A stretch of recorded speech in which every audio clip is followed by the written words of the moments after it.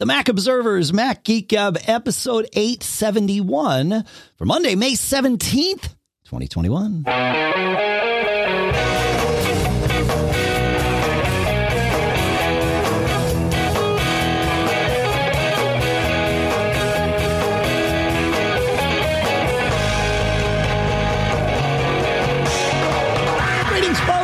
Welcome to the Mac Observer's Mac Geek Gab, the show where you send in your questions, your tips, your cool stuff found.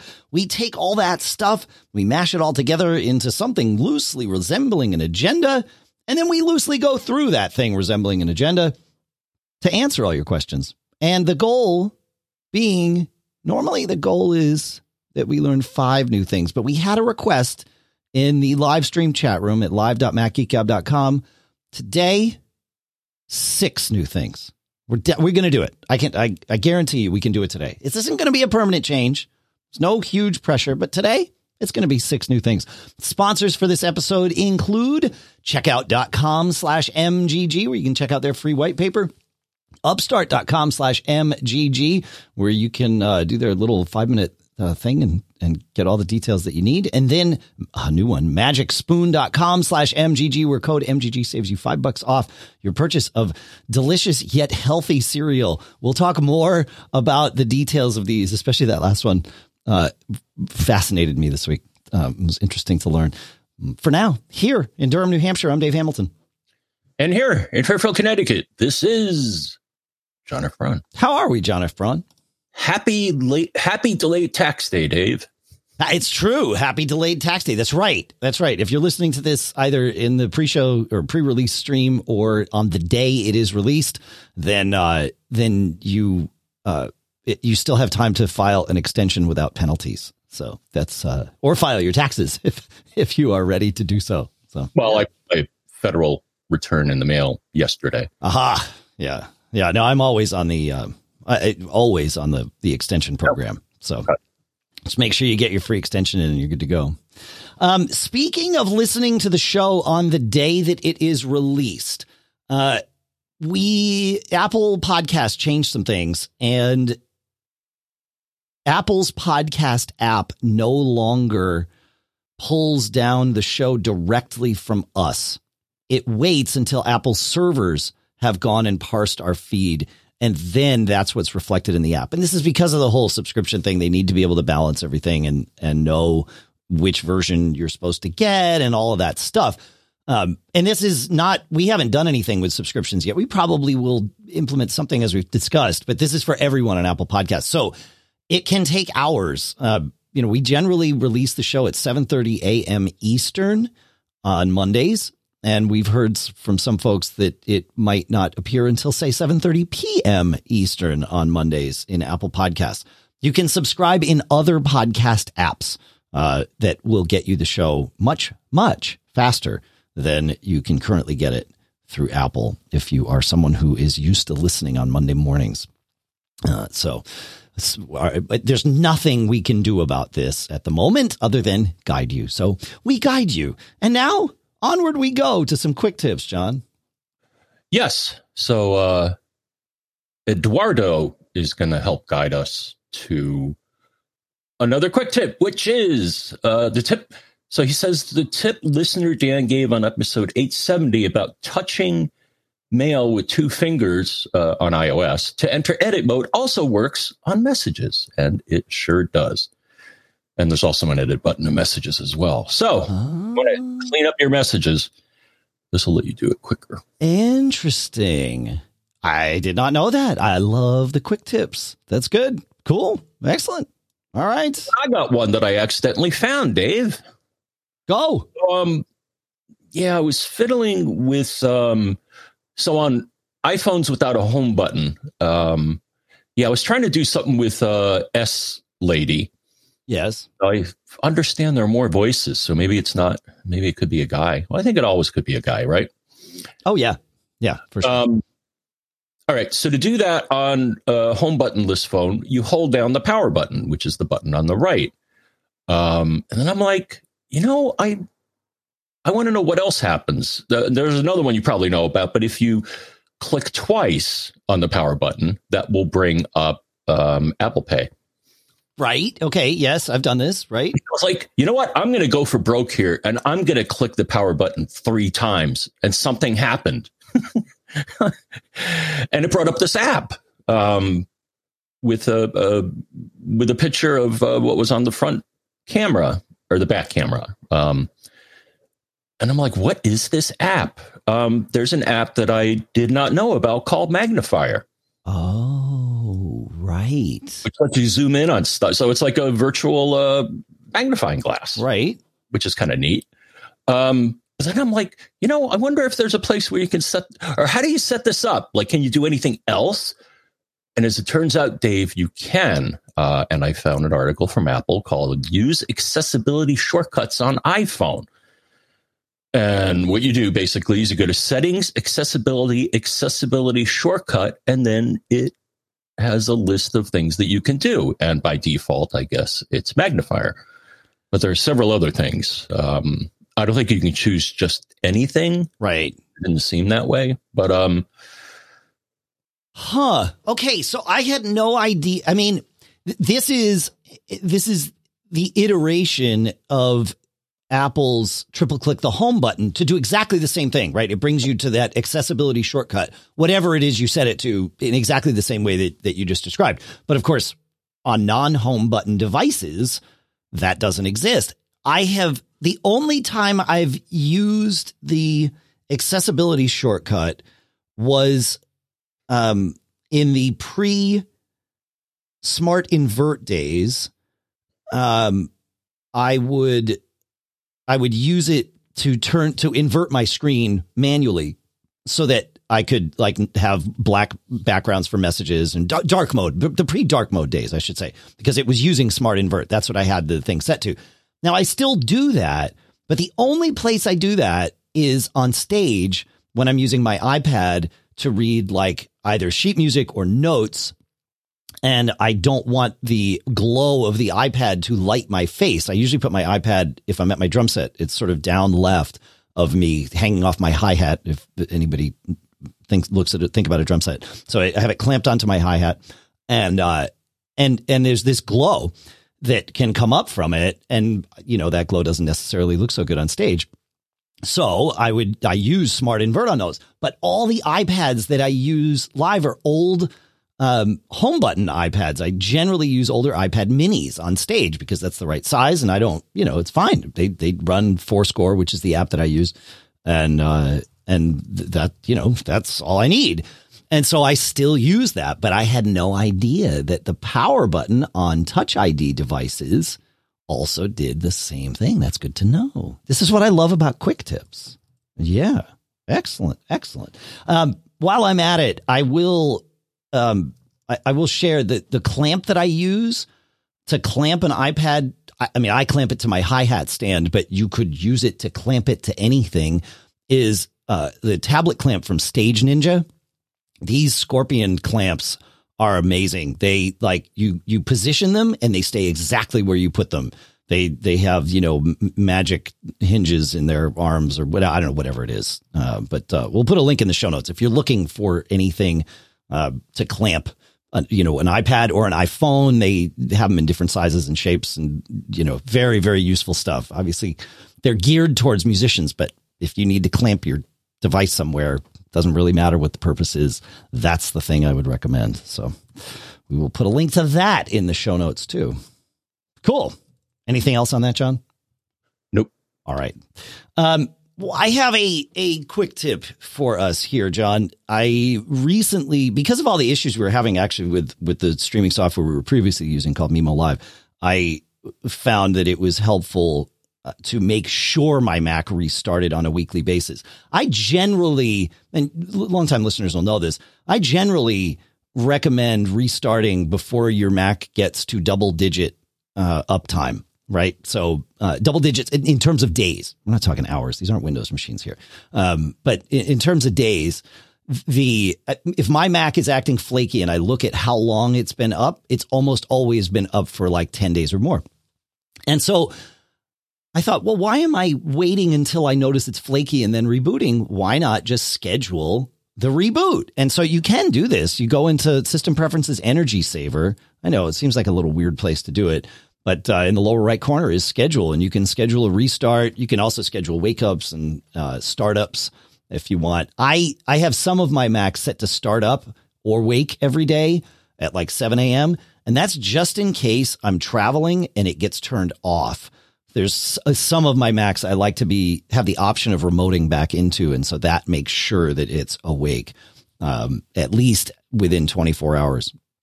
But I now have them set to restart. I've set them for 7:15 a.m. on either Saturday or Sunday morning when I know I'm not going to be here. Chances are I'm not going to be here. And that way I'm certain my Macs restart once a week. I don't do it to my laptops. This is desktop Macs only that I do this for. Obviously laptops, that'd be a little weird. I think. I don't know. Yeah. I don't know. Would that work on a laptop? If it's asleep, would it still take a triggered restart in like self-automated clamshell mode? Maybe. I don't know. Yeah. My Mini here, I scheduled through an Energy Saver. You can schedule a restart. And I thought I fixed this, but apparently I didn't, because I scheduled one for the weekend, and when I came to the machine, it was off. Fun. Well, I don't know if there's like an app to do this outside of how Apple's trying to do it. It's doing something. It's just not coming back up. Is that right, John? Yes. Interesting. Yeah. You had this once before, and you said you did an SMC reset to try and fix it. Actually, a PRAM reset seemed to fix it, because I think there are some energy related or sleep related things stored in there as well. But I'll give it another whirl. Or I don't know if somebody has a restart app. Well, my guess is it would do the same thing, right? I mean, it's going to issue a shutdown -R. That would be the thing to try, right? From the command line. Don't do this right now, please. Listeners, you could do this now, but know that it's going to restart your computer. But you would do sudo, sudo, and I'll put this in the show notes. You don't have to remember.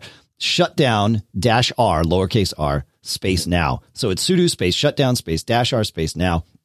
That will it. And I know you're typing shutdown, but the -R says and then restart.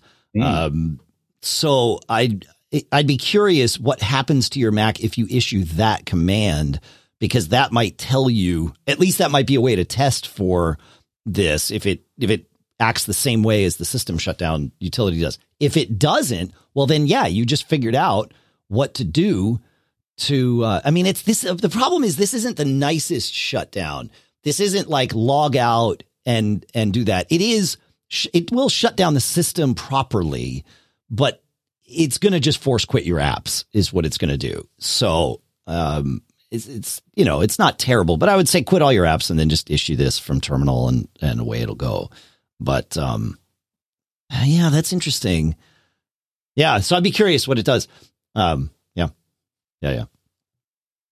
That's weird that it won't come back up. Yeah. It almost sounds like like you said, like a PRAM problem. Like it's wherever it's storing the flag to say restart afterwards, it's getting lost after the shutdown happens. Right. And so maybe you've got something going on that corrupts your PRAM. The other thing to do is clear your PRAM, see if this works, and then see when it stops working and try and like keep a mental log or a written log of, things that you might be doing with your Mac.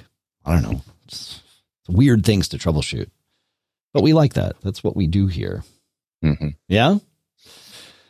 Okay. Moving on to Cove. I keep hearing you guys and other Mac Observer podcasters professing the benefits of a dedicated password manager. I just downloaded 1Password and it was more confusing than I expected. To be honest, I've already deleted it as unusably confusing. Why is it that the Apple Password Manager is not adequate? My family and I have used it for years without issue. Convince me why I should try a non-Apple Password Manager again. So far, I have not been caught. honestly, if all your devices are Apple, then I think using Apple's solution is fine. One reason you may want to use a third-party one, so I think, Dave, you use 1Password and I use LastPass, is if you need multi-platform support. From what I can tell, Apple's solution is only on Mac OS and iOS. There is, and I think I did a little searching,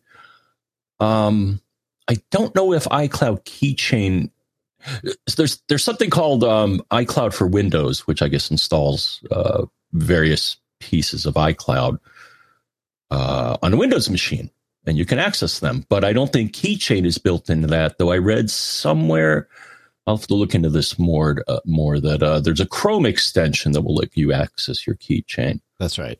Yeah. A PC. And then, of course, if you want to run on Linux or Android, other solutions would be necessary because Mac doesn't run on those, or iCloud doesn't run on those. Yeah, so your answer is correct for those use cases. Absolutely, using a third party thing for cross platform and all that. I think there's a few other times though, a few other reasons why I use 1Password. The big one was and still is ease of retrieval. Getting data out of Apple's utility there is no utility to do that, right? I mean, on Mac, there's kind of sort of keychain access, but that's really sort of weird. You can go into Safari preferences and passwords and extract things from there, but that's sort of weird that you have to launch a web browser to do this. Like, there's no good way. And then on iOS, you got to go to settings and passwords, and it's just weird, and it's not organized very well. And the user interface of it is very, very basic. And so, like, if I have to, I store my passwords. Generally speaking, I store them in both. I know that sounds a little weird, but it works great in both iCloud Keychain and 1Password. But if I have to restore one or retrieve one, it's 1Password 100% of the time, because they actually have a user interface that's built to do this, not just like, oh, we need a user interface to do this. So sure, there you go. Query the database on your own, kind of thing. So that's one. And then the other is sharing. If you have a family with whom you want to share passwords, or, a business team or whatever it is, you can, in 1Password anyway, you can set up different vaults. And so I have my personal vault that's only accessible to me. And then I have a family shared vault that's accessible to, the four of us in the family. I don't, but I could have one that shares, passwords with folks at the businesses. So that's the other reason. And then lastly, I can store more things in 1Password than just passwords. I store my software licenses. I store my driver's license. My family, we all store our driver's licenses and passports in there. We have pictures of our COVID vax cards in there, like things. And I have used the driver's license when I was at town hall and I needed to do something to get like a dump permit, let's say. Doesn't really matter. And I needed my license, and it was in the car. And I'm like, well, can I just show it to you on my phone? And they're like, yeah, sure. That's fine. And so I showed them my license, and they're like, great, thanks. And then gave me whatever I needed to have. So those, and then you can just have secure notes in there. So it is a good repository for all kinds of information that you want at your fingertips, but also want at no one else's fingertips. So those are the reasons. There you go. That answers the question. Hopefully it answers the question. Yeah, and LastPass does a lot of that too. So sure. Yeah, I have my various documents stored in there. It's kind of cool. What I've done as of late is we have these state lottery ticket machines, and they scan your driver's license to verify your age, so you can then give it money and sure. Hopefully. But I actually tried scanning the image from my phone, and that worked too. So, yeah. And why shouldn't it? It's the same barcode. Right. Yeah. Very cool. Yeah. So, I mean, but that said, like, Apple's password manager it works fantastic if the function is you want something to manage your passwords and sync them across all of your Apple devices. Like it does that job. It gets way more people using a password manager than would have ever before. So, like, it works. There's no issue with that. So there you go. Hopefully. And one last thing. Yeah, man. I don't see it here. Yeah, I thought at one point last pass, I'm looking at the screen here. It'll do like a security audit and say, like, you should fix these passwords. Yeah. And I think they both, also generate nice random passwords for you. But I think Apple does that. Apple does all of those things. It will identify bad passwords and things like that too. Yeah. Yeah. No, Apple's it's like anything Apple. It started out very, very simple, and now it's gotten to be slightly less simple, right? Which is fine. I mean, that's how they do things. So speaking of passwords, we were talking last week, John, you identified that when you take a screenshot of a password, it blanks it out.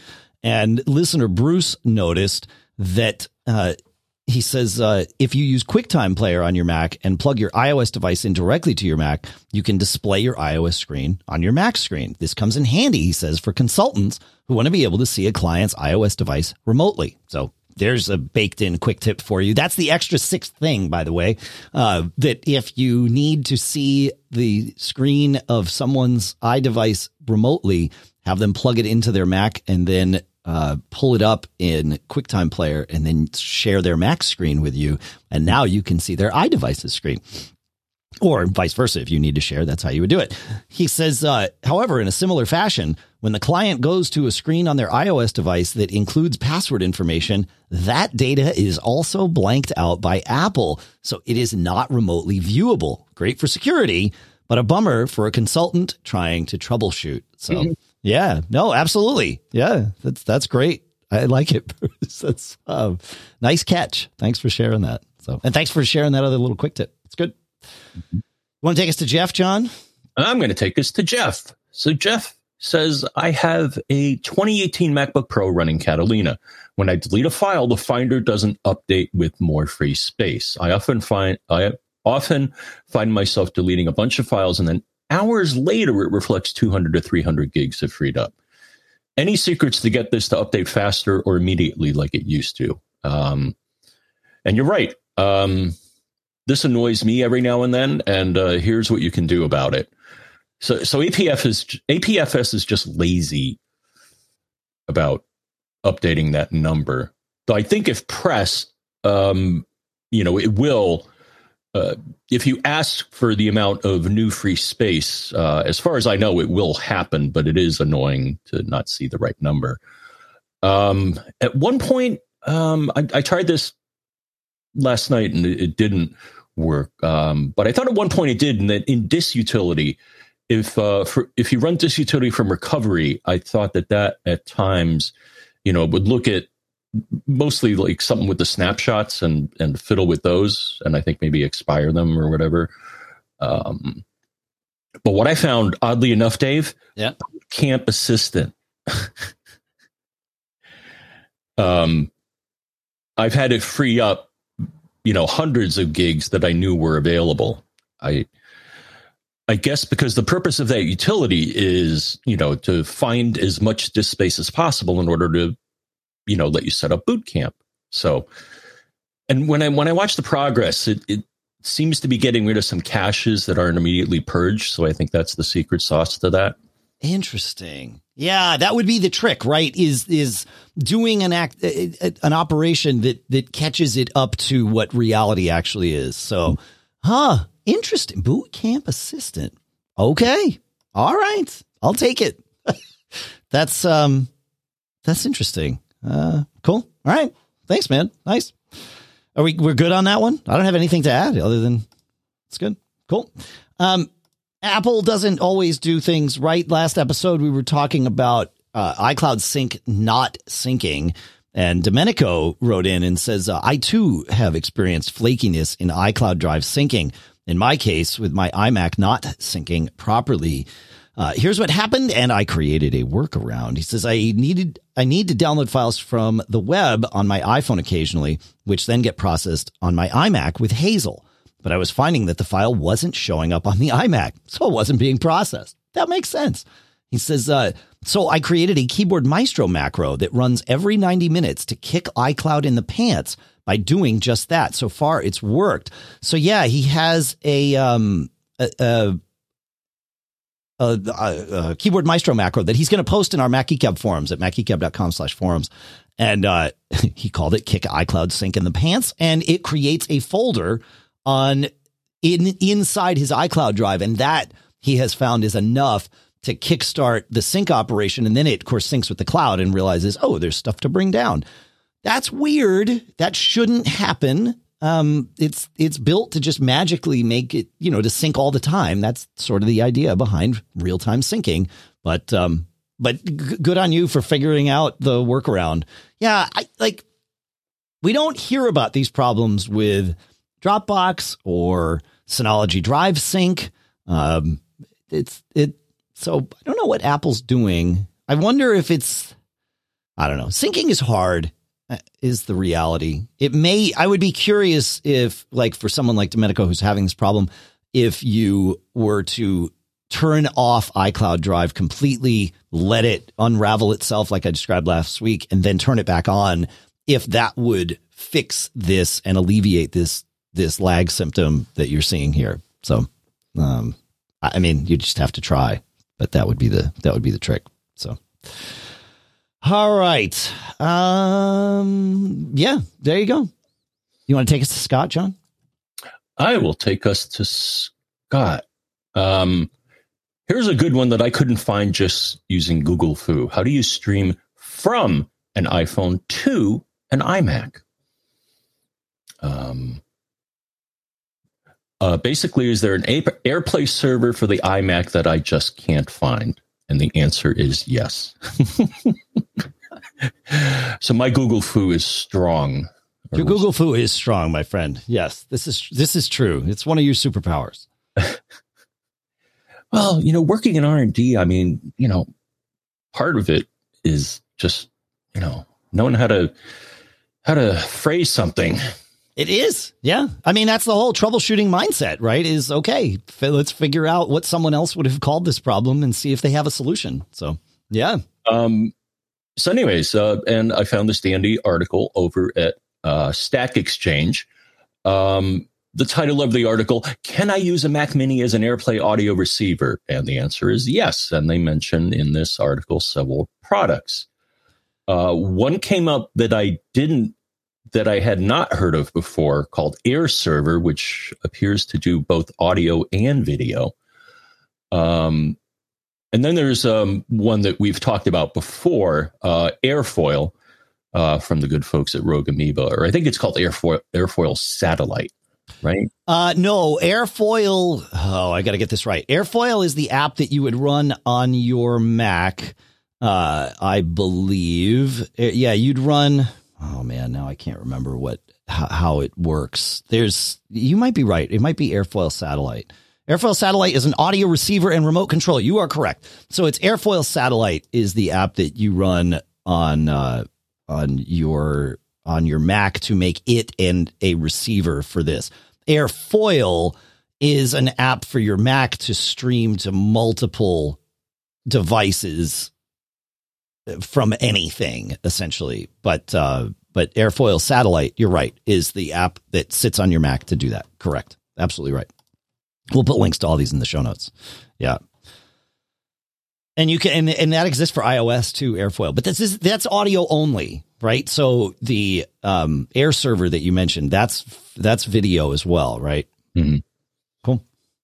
Cool. And was there more, John? No, that. Okay. Cause I thought there was wasn't Reflector another one of those that does that? It's like a screen mirror for AirPlay as well. I think it is. Yeah, you're right. Okay. Yeah, they mentioned it here. Yeah. AirServer and Reflector. Right. There you go. Yeah. But, and there's also the article listed, but there's also 4 open source ones. So really? Yeah. Ooh, we like open source. That's good. Let's see. Yeah. Casual Share, Airstream. I remember Airstream. Right. Okay. And then Kodi, which is, I think, like what happened to the open source thing that became closed source Plex, right? Plex was sort of originated from the germs of XBMC or something. I forget what the history is, but XBMC is definitely in the sort of the early days of Plex's history, but then Kodi became that. All right. Yeah. So we'll put these in there too. Oh, nice. And then they're all in this Stack Exchange article that John mentioned as well. Interesting. Yeah. All right, cool. I love this stuff, John. It's what we do here.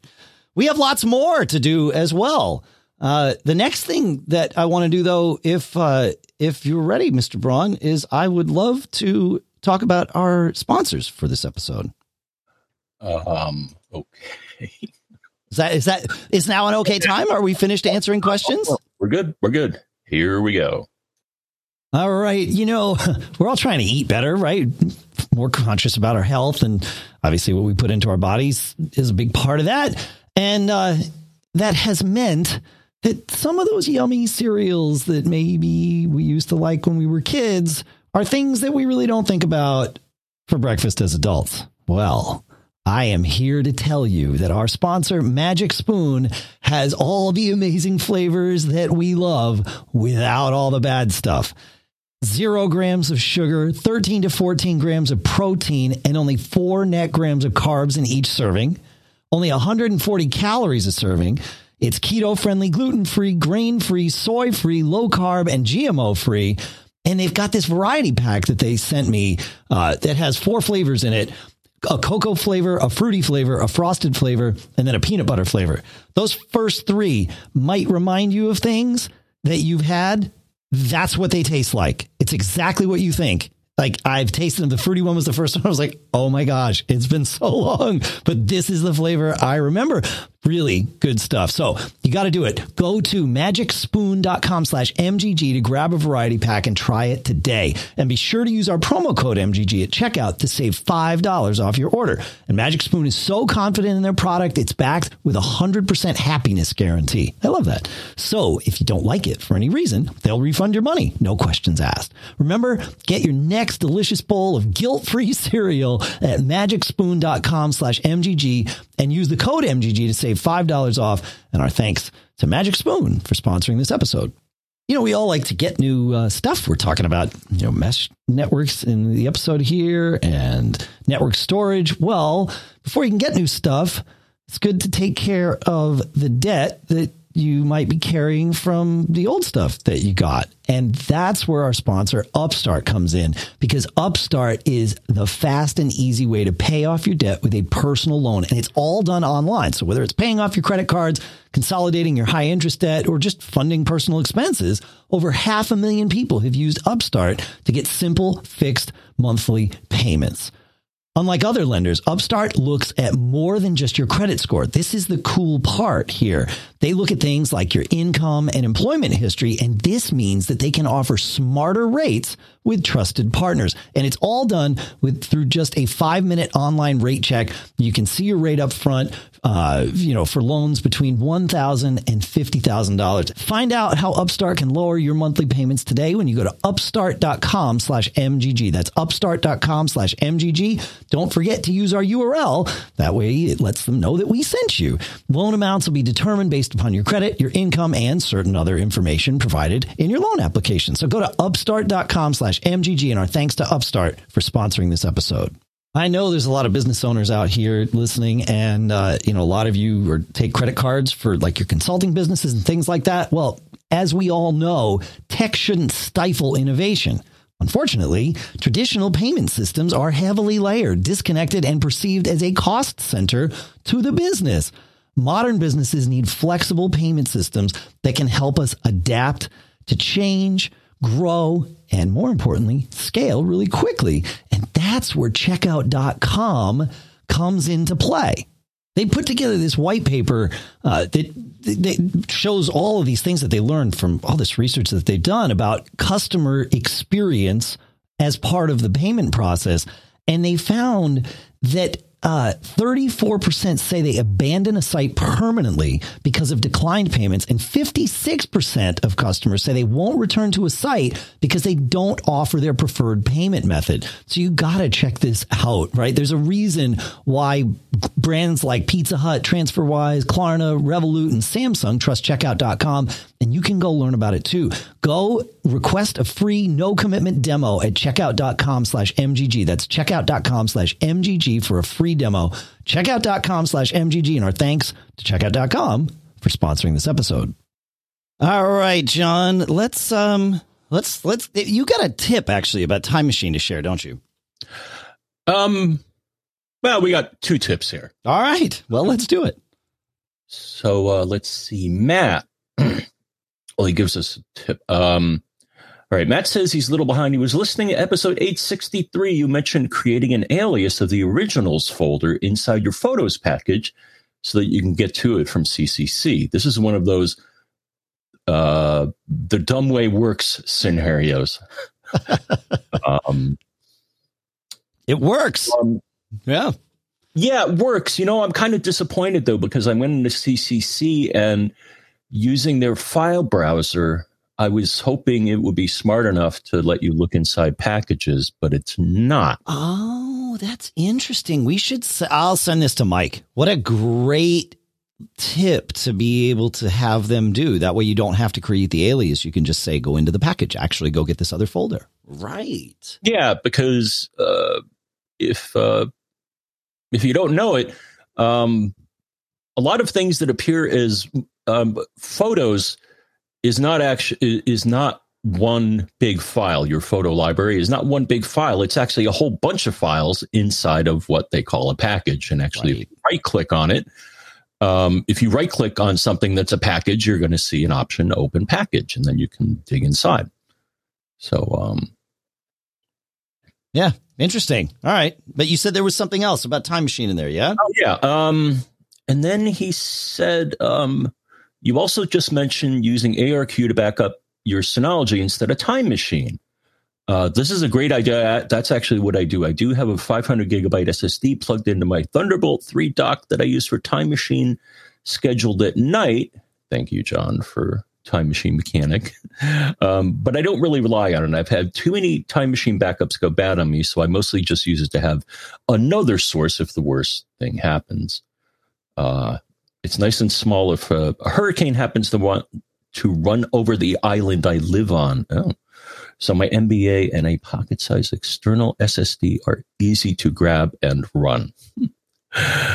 Okay. So yeah, that's a good one. I also, Dave, do not rely on Time Machine 100% because it screws up eventually. Yeah. Well, you can't rely on anything 100%. That is the reality, right? If you're going to back things up, if it's good enough to back up once, back it up 3 times. So, a little tip here. What I do, Dave, is I actually back up the data of one of my Synologies to the other using their hyper backup. And that data includes my Time Machine backup. So if I want to go back in time, to a prior one that worked, I have had success in restoring an older one, and then it's happy. So you've done that, yeah. Well, and if you convert your Synology volume to a BTRFS, whatever it is, the Synology's thing that's similar to APFS, you can do snapshots. So you can snapshot your Time Machine backups and then just restore without having to actually restore anything and take the time that it takes to restore from that. So there you go. Yeah. And you said he said Time Machine Mechanic. To set your Time Machine schedule, it's Time Machine Editor that you want to use, and we'll put a link to that in the show notes for you folks so that you've got it. Okay. You got more about Time Machine, John? Oh, yeah. Hold on, man. I don't know what it is with Evernote here. Are you using regular Evernote or Evernote Classic? On this machine, I'm using the latest client, which bad. You got to go back to Evernote Classic, man. Evernote, the new client that I don't know. It's based on Electron or something, or I don't know. It's no bueno. It's bad news. Got to use Evernote Classic, or we got to move to something else. Well, anyways, this one I got stored in my head here. Okay. So, do you want me to read was it a question from listener John or no? Okay. All right. Because he did ask. He said in episode 870, John, you mentioned mapping your Time Machine drive to an IP address. I'm having the same problem of the Time Machine drive not mounting, and I'm hoping this will resolve it. So how do I map a drive via its IP address? John in Nashville. Okay. And yeah, it's not very obvious on how to do that. You would think you could do that from within from the Time Machine preferences, but you can't. Well, you kind of, but you have to do something first, Dave. And this is the thing that didn't drive me crazy, or I just stumbled across one day. Go to the Finder, say connect to server, and then type in the URL, which will probably be something like smb:// Sure. Address of your Time Machine. And then once you do that and you've mounted your Time Machine directory, then if you go into Time Machine and click on select drive, you're going to see an additional entry where it lists the IP address instead of the local network name. Yeah, right. Yeah, you've got to get it. This is true not all the time, but especially when trying to connect Time Machine to network volumes that are not on Apple devices. Sometimes you have to just make sure the drive is mounted, and then Time Machine will see it. So there you go. Yeah. Oh, that's great. Good one, man. All right. Well, we'll jump around here. So we had a question this week about drive speeds, and it got me to thinking, John, is 16 gigs enough in the M1 Max? Because I have two M1 Max now, right? I've got an M1 Mac in my office, the Mac Mini, and then I've got my M1 Air. So that many in my office, that's my daily driver. And prior to using that machine, I had an Intel iMac with 40 gigs of RAM. Now, I don't do anything, overly RAM hoggy on it. However, I certainly, I leave it running for a week at a time before I reboot, and I launch lots of different apps and then quit those apps. And so I definitely would, see it happily leverage most of the RAM that I had in there.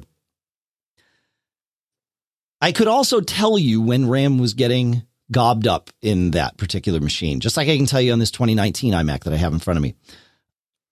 What I have noticed with these Intel Macs is, with these M1 Macs, is I can't tell when the RAM is, when I'm using lots of swap. Case in point, it routinely, John, I will look at Activity Monitor's memory thing where it tells you how much swap we're using. And I am routinely at 5, 6, or 7 gigs of swap used.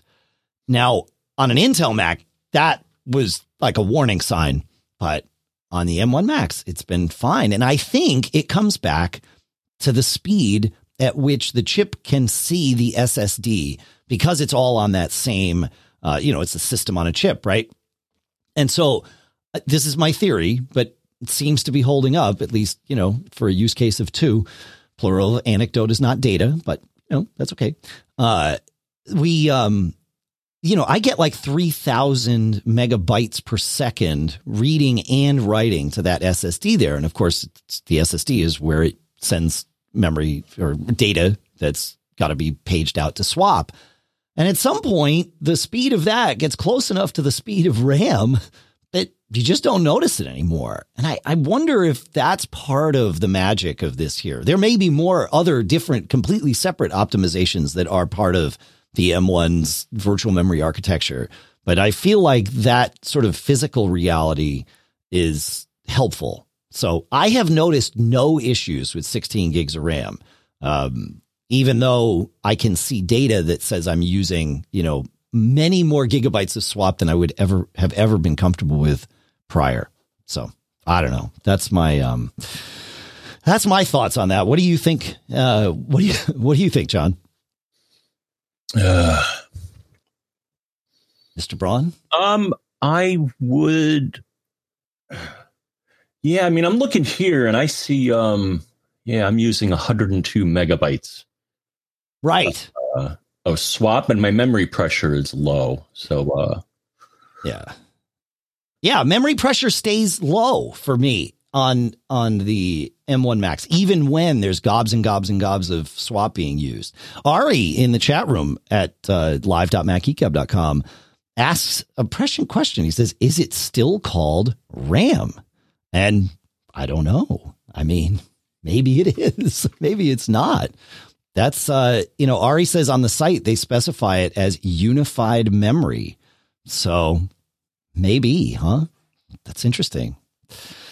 Warren says silly Intel guys still worry about RAM. Yeah, it's interesting. Like, we're in a different world here. Right? We said this when the M1s were announced, and certainly when they were released, that we kind of had to suspend our prejudices, if you will, about what it meant to have the right configuration. We have to learn this anew. And so far I'm learning that 16 gigs. Whoa, John, you're echoing my sound back to me. I don't know what you just did, but undo that. Turned off. John? Okay. Yes. Yeah, you were echoing my...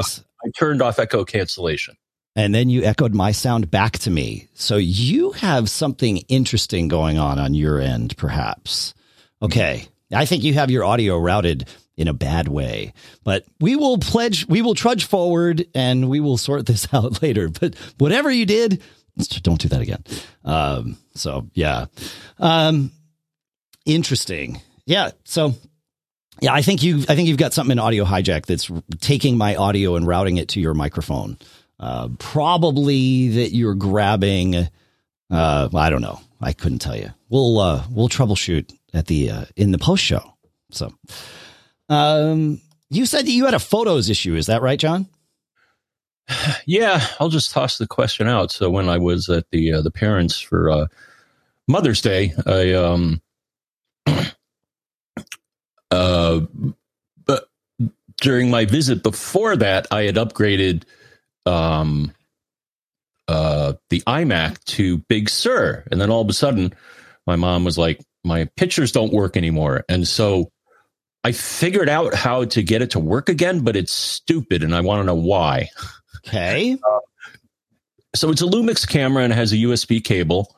The time and date were set properly. And what used to happen is that you would plug the camera into the machine and then photos would launch and then it would show you any new photos on the camera. Well, it doesn't do this anymore. So I don't know if Big Sur broke something, but here's what worked. I'm like, I don't even know why I thought of this. Just something with the way I try to solve problems. I'm like, let's take the SD card out and plug it into the back because the iMac, this iMac has a SD card slot. Then I saw the new pictures. Oh, interesting. Huh. So it works okay plugging the card into the SD card slot, but not USB to the camera. Is that yes, right? Whoa. Yeah, it has a USB cable and then plugs into some stupid proprietary connector. Yeah, of course, on the camera. Yeah. Huh. So I'm wondering if anybody's ever run into that. Well, fix it. It could be the I'm trying to think this through. It could be that whatever driver previously existed to let the camera mount as a drive doesn't anymore. Like when you plug that cable in, what does it show up? I have many questions. Does it show up in the Finder? And if not, does it show up in System Profiler under USB? Like, does it see that there's a device there? And if so, what does it think it is? So, yeah, my guess is that it's not the memory card or even the format of the memory card. That's fine. It is the camera's ability to act as a card reader is changed. So there might be a driver you need to install on Big Sur if it actually exists, which may or may not. Yeah. Yeah, interesting. I mean, it shows up in photos as no underscore name, which is the name, the default name when this camera formats the memory card. But that's only when you plug the memory card in directly, right? No. Oh. No, in both cases, it shows up under devices. In photos, there's a devices category, and when you plug in a memory card or a camera, it shows up under there. So, but you can't see the pictures when it's coming from the camera. It doesn't detect the new pictures. Oh, I plug in the camera. It's weird. Oh, that is weird. Huh? Yeah, maybe reformat the memory card. I don't know. Yeah. Interesting. But Big Sur broke something. Because I'm like, look, my intent was not to break stuff that worked. It was just to get you up to the latest technology. Mm-hmm. Well, I wonder, so if it's not seeing new pictures, I wonder if there's some kind of setting that Photos is keeping saying, okay, I know what the date stamp is, or something that says anything before this, event, let's call it, is not new and we shouldn't pull them in. Mm-hmm. And for whatever reason, whatever that flag is got confused with the update to the new version of Photos. So yeah, reformatting the card might actually be the answer here. Yeah, there you go. Yeah. All right. Cool. Want to take us to Bob? Yes. So Bob makes an observation. Episode 870, John had a great find how to get the serial number and AirTag. FYI, I have multiple, and the serial numbers are different, but I do have the same firmware as you. The different serial number is good because I was thinking about giving one to my kid who doesn't live with me, so I think this will work. Okay, yes, and I confirmed it too. So I ordered some holders. So I only activated one, and I put it in my car, and it works as advertised. I think I mentioned. About 100 feet, it can detect it. And then when you get within like 20 feet, it gets directional using that ultra wideband or something like that. But no, I found that, yeah. And then so now I have one on my keychain because I got the keychains, those, ones that you found, Dave, and actually shipped from China. Yeah. I got a tracking number and I was like, whose tracking number is this? China Post. So, but yes, so the serial number is different. I confirm that. Cool. All right. There you go.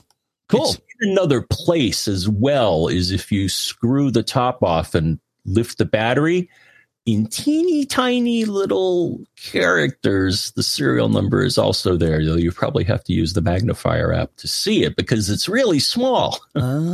Interesting. Yeah, and there's a bunch of other model number and FCC something or other in there. So. Yeah. Cool.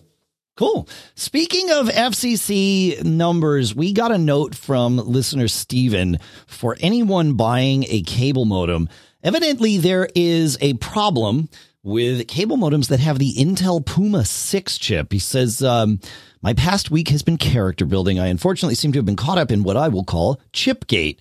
My neighborhood seems to use this popular ISP provider, which all have varying degrees of connectivity issues. Manifestations have been no VoIP service, dropped or frozen Zoom calls, laggy website loads, etc.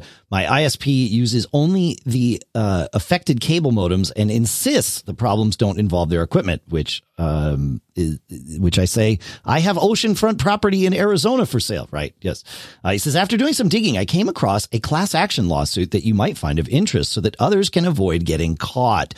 There is a link that he sent to us about this Puma 6 cable modem defective chipset. And we'll put a link in the show notes so that you can see the list of modems that have this chipset in them. And if you're having a problem, take a look at the symptoms that are associated with this, and that might get you the answer there. So thank you, Stephen. I appreciate that heads up. So we've got that list in the show notes, and we will move it on.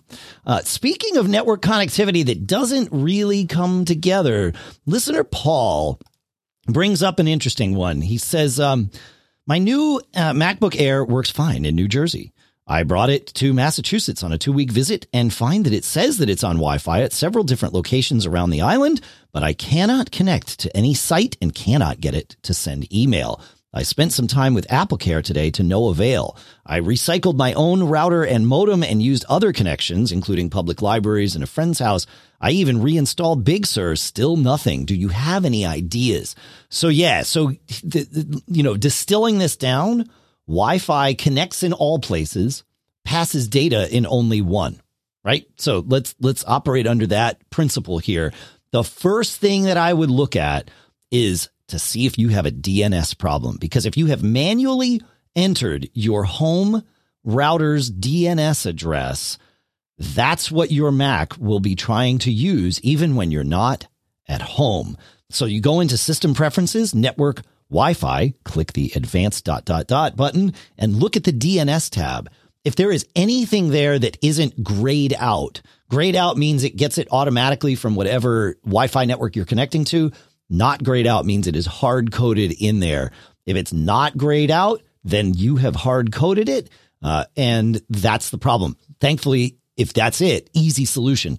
Click it, highlight it, hit the minus button at the bottom of the screen, and it will erase that, and you are good to go. So hopefully that's what it is, because it really is, what you're describing there sounds like a DNS issue. It's just not able to do those lookups. So.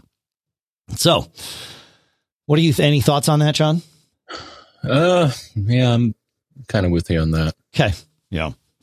All right. Let's do some cool stuff found, shall we? Let's see. We have more questions. We might come back to the questions, but it's, I want to make sure we get to cool stuff found. I found one this morning, John, Evgeny Chirpak, who makes remote for the iMac to control your computer from remote. Also, he makes utilities. Maybe the best way to say it is he makes utilities that make your life easier. Simple little utilities. And his newest one is called Recent Menu. And what it does is it puts in your menu bar a list of all of the menu items that you have chosen recently, and their keyboard shortcuts are next to them. So this provides two services. Number one, you can look at what you're using and see if there's a keyboard shortcut for it, and then perhaps try and get that keyboard shortcut into your workflow, making things more efficient for you. The other thing you can do is you can actually trigger these menu items right from this menu. So if you've got stuff that you're like, I just used it, it's buried 3 levels deep, I forget where it was, don't worry about it. If you just used it, go up and choose it from Recent Menu. So we'll put a link to that in the show notes. While I saw this on Twitter, I saw him tag another account. Now, it is a mostly defunct account in that it hasn't had a post in about 18 months. However, it's called MenuMac. So it's at MenuMac on Twitter. And it is a good historical, but not entirely out of date, resource of a list. They used to post all kinds of menu bar utilities that you might find useful on your Mac. And as I read through it, I am actively using probably 80% of these. So it was a good list, even though it seems to be static at this point. But it's, still current enough that I figured it worthy of cool stuff found. So those are two of my contributions this week, John. You got anything? Yep. Let me hear. You want me to share Jeremy's with you somehow here? No, we're good. Okay, you got it. Good. While searching for something entirely different, I ran across this cool wireless charger for anyone that wants to create their own hidden charge spot. That's pretty much what this is. It's from Lee Valley, and it's called Wireless Charger. Okay. And you look at it, and it's pretty straightforward. They list the features. I guess they do power management, and they won't blow up your phone. Nice things to have in a cheap charger. And it has adhesive strips on it, and also holes, so you could either attach it, easy to attach, or you could drill it into the bottom of your table or whatever material you're using. Interesting. That's pretty cool. Okay. Right. So you drill a little hole, right? I would assume, or you don't even have to. It looks like you just adhere it to the bottom of the surface that you want to be the hotspot. And as long as it's not too thick, you should be okay. Interesting. I didn't realize that a hotspot would work like this through like a wooden, like a 1/2-inch desk, but it sure looks like, in fact, that's exactly the example they have. It says it can do non-metallic surfaces up to 1 inch thick. Wow. That's pretty good, man. I like it. Yeah, we received a similar tip from someone. I guess they had one that they 3D printed, but that's a bit more work because you got to drill a hole and stuff like that. So yeah, looks interesting. A nice way to quickly get your wireless charging. Yeah, I like it. Well, that's pretty good, man. All right. Yeah. Okay. I have finally had the opportunity to check out Plume's new entry to the Wi-Fi 6 market. They just came out with their Wi-Fi 6 SuperPods, and I've got them running here at home. These, the best thing I can say about them is they work exactly like I expected they would work. So Plume, as far as roaming, like devices roaming between access points, we'll call them, at home, Plume is the absolute best that I've experienced in the house. Eero is pretty close. Like Eero and Plume deserve their top 2 marks on my list. Very much so. But on this particular thing, Plume is better. It's amazing how fast it knows to sort of nudge my device to the next, the closest hotspot. I don't know what sort of magic they're doing, but they know how to do it with every device, and they make the devices do it very, very well. So because of that, you always are getting like super fast speeds because you're always connected to the best hotspot that the mesh network thinks you should be connected to. And this is a trick because it's not up to the mesh which hotspot your device connects to. It's up to your device.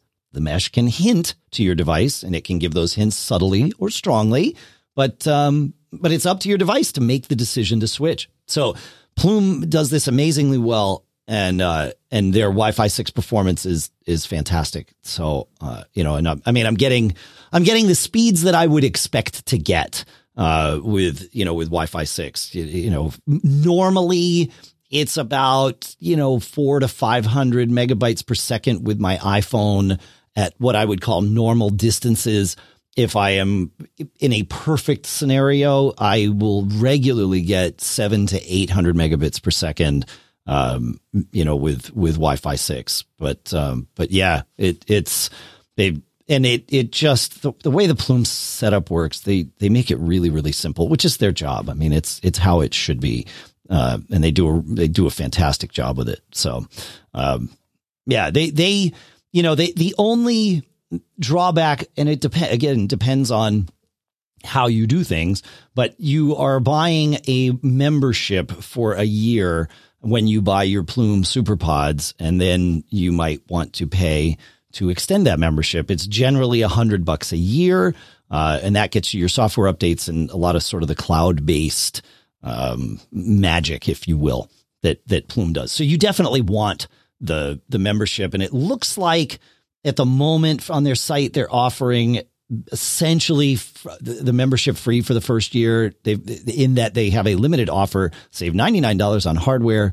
So there you go. Your $99 comes off the hardware price. You pay for the 1-year membership, and it, kind of nets out there. So, yeah, very, very impressed with Plume. I always have been impressed, and I'm super stoked that they made the jump into the Wi-Fi 6 market. So that's a little more than a cool stuff found, but that's where we go. You got any thoughts on the matter there, John? No, I'm still on the Eero. And Eero does great with it too. They're Wi-Fi 6 and Wi-Fi 5. I mean, Eero, yeah, they've been doing really well. So cool. We do have time. If that's the end of our cool stuff found, then we do have time to do some more questions. You want to take us to Scott, my friend? Uh-oh. Why? Uh-oh. Everything okay? Are we still having Evernote issues? Yeah, hold on. Okay. I didn't have it up in front of me. All right. Yeah, there we go. Everything's all downloaded. Hi, Dave and John. I'm running Big Sur on my 16 gigabyte Mac Mini with an M1. Yay. I've never installed Google Chrome or Google Drive or any other Google product on my Mac, to my knowledge. However, this morning when I turned on my Mac, I got 2 alerts from Little Snitch that concern me.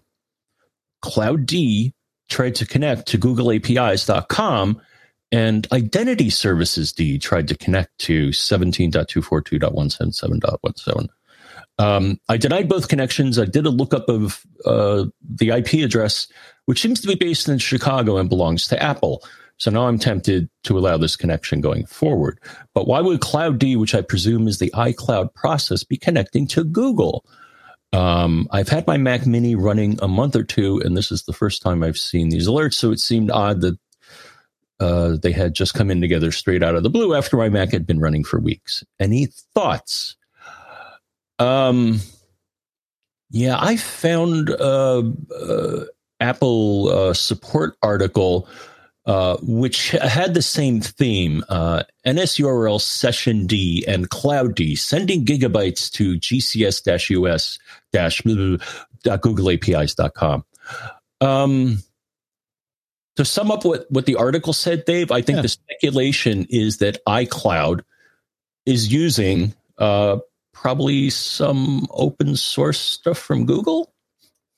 Could be. I mean, they use AWS as a CDN, or have in the past. I know, obviously, they've built their own data centers too. So possible that they're using something of Google. Sure. Yeah. Yeah. I mean, weren't they using Google's security database as like their malware database as part of their malware checking? And they may still be doing that. I think Safari. I'm pretty sure, that service is in Safari to identify malicious sites. And I think Google, I think they're using a Google product to do that. Makes sense. So the thing is, and also just any, Apple or whoever, sometimes introduce redundancy in their, environment, because if any one connection goes down or a CDN goes down, which they have in the past, and you hear about it usually on Twitter, right? But some of these things go down, so it's so it's good for an operating system or a server-based app to have multiple connections, right? Yeah, for sure. Yeah. That's what I got. That's what we got. All right. Let's see where we are. Yeah, we've still got time for a couple others. Okay. So 2 tips that jumped out at me, John. The first one from listener Jason, who he says, it happened. I got caught. I've been having some issues with contact syncing between devices and finally had time to troubleshoot and fix it. The problem is that it appeared contacts aren't syncing through iCloud from my phone to my other devices. So step 1, I checked iCloud.com to see if they were there. They were not. So the issue is clearly my phone. I tried the turn it on, turn it off method for iCloud and contacts. No luck. So then I started digging into contacts. It turns out in the Contacts app on iOS, if you click the groups in the top left, you can selectively turn groups of contacts on and off. This is a bit confusing because groups in macOS contacts are the groups that you build. On iOS, groups really seem to mean accounts and groups that you build, as you can toggle groups within accounts or accounts themselves. By turning them on and off and looking for contacts that weren't syncing, I realized that my non-syncing contacts were in my Gmail account. Yeah. He says, so after an export and then an import, they were in iCloud. Problem appears to be fixed. But how did they end up in that account? I never intended to put them there. Faster and funnier, the answer. Contacts has a default account that it adds all new contacts to. How do you set that, you ask? On the iOS device, go to Settings, Contacts, Default Account. Contacts are automatically added in the default account, and you cannot change this at the moment that you're creating a contact, at least not when using the built-in Contacts app. After some sync time, I now have all my contacts synced and in a single account. So the short version is you can see and toggle specific groups from iOS contacts, and on iOS contacts, new contacts default to the default account in settings, contacts default account, and you can't change that. That I had almost exactly the same problem, probably for years, Jason, and finally dealt with it about 2 weeks ago. I have not fared as well as you, Jason. There are some contacts that for me were lost in the process, and I don't know why. I exported all of my Google contacts, and then I shut off Google Contact syncing, and I imported them into iCloud. But it somehow in there are contacts that were not in Google that were in iCloud, but when I turned it off, they weren't. Like, that doesn't make any sense to me because I didn't delete anything. I simply stopped syncing with Google and then imported everything that I exported from Google. And I even spot checked the contacts that I found were missing. I checked to see if they were syncing to Google, not syncing, but still in Google. Like, I didn't delete anything in Google, not there. So some of them were, but not all of them. So I'm not sure what happened, but I have noticed now that I'm saying this out loud, John, I have noticed for years that whenever I make a change to contacts, my CPUs on my Mac, and it doesn't matter whether it's a, tiny little Mac with a 2-core CPU or a Mac with an 8-core CPU with hyper-threading on top of it, the CPUs all peg for, 10 to 30 seconds. With address book sync or calendar agent or, one of those myriad things that tells me it. So I think there has been a problem with my contacts for quite some time. I did back up my contacts. I did a backup from within the contacts app before I did any of this. So I do have those contacts. I can go and extract them if I need to, but it's not optimal. I'm glad to it now when I edit contacts, though, I don't see the CPU spike I'm noticing. So maybe I had a bigger issue. But yeah, that default contacts thing, it's a pain in the neck because you don't know it. Like, if you don't go and look at what it's set to, you don't know what it's set to. When you're creating a contact, you have no visual indication as to where it's going to store that. And that's kind of crazy. So thank you for sharing this, Jason. I bet you and I are not alone. Do you sync contacts to multiple places, John? I think iCloud is the only place. That's the only one. Okay. Yeah,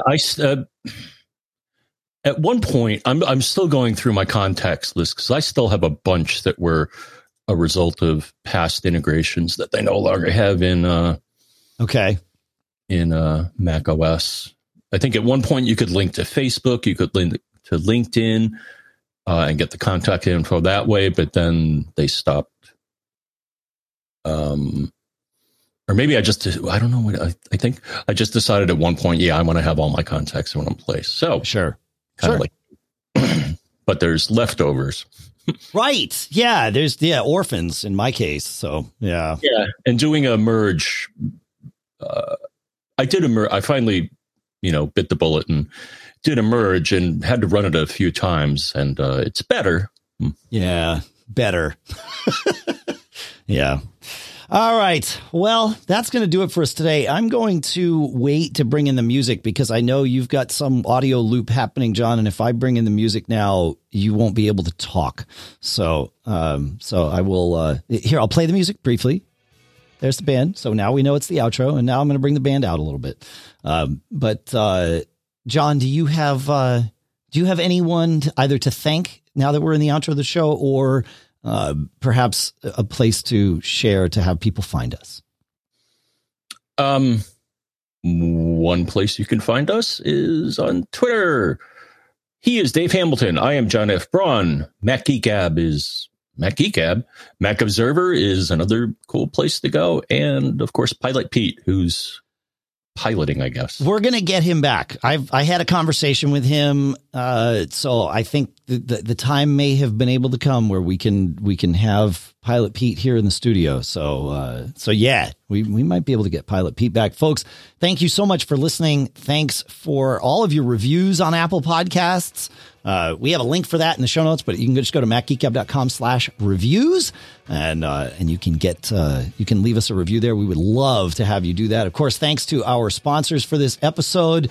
The three that we mentioned, magicspoon.com/MGG, upstart.com/MGG, and checkout.com/MGG. Make sure to check out all of them. We appreciate it, and they appreciate it too. Our thanks to CashFly for providing all the bandwidth to get the show from us to you. And yeah, that's what we got. Check out macgeekgab.com/sponsors to learn about our other sponsors. Smile, Otherworld Computing, Barebones at barebones.com, Eero.com/MGG, Linode.com/MGG. All right, John, I got us into this mess. Will you get us out? I'm going to get us out and suggest to everybody something you should always do for every aspect of your life, and that is don't get caught.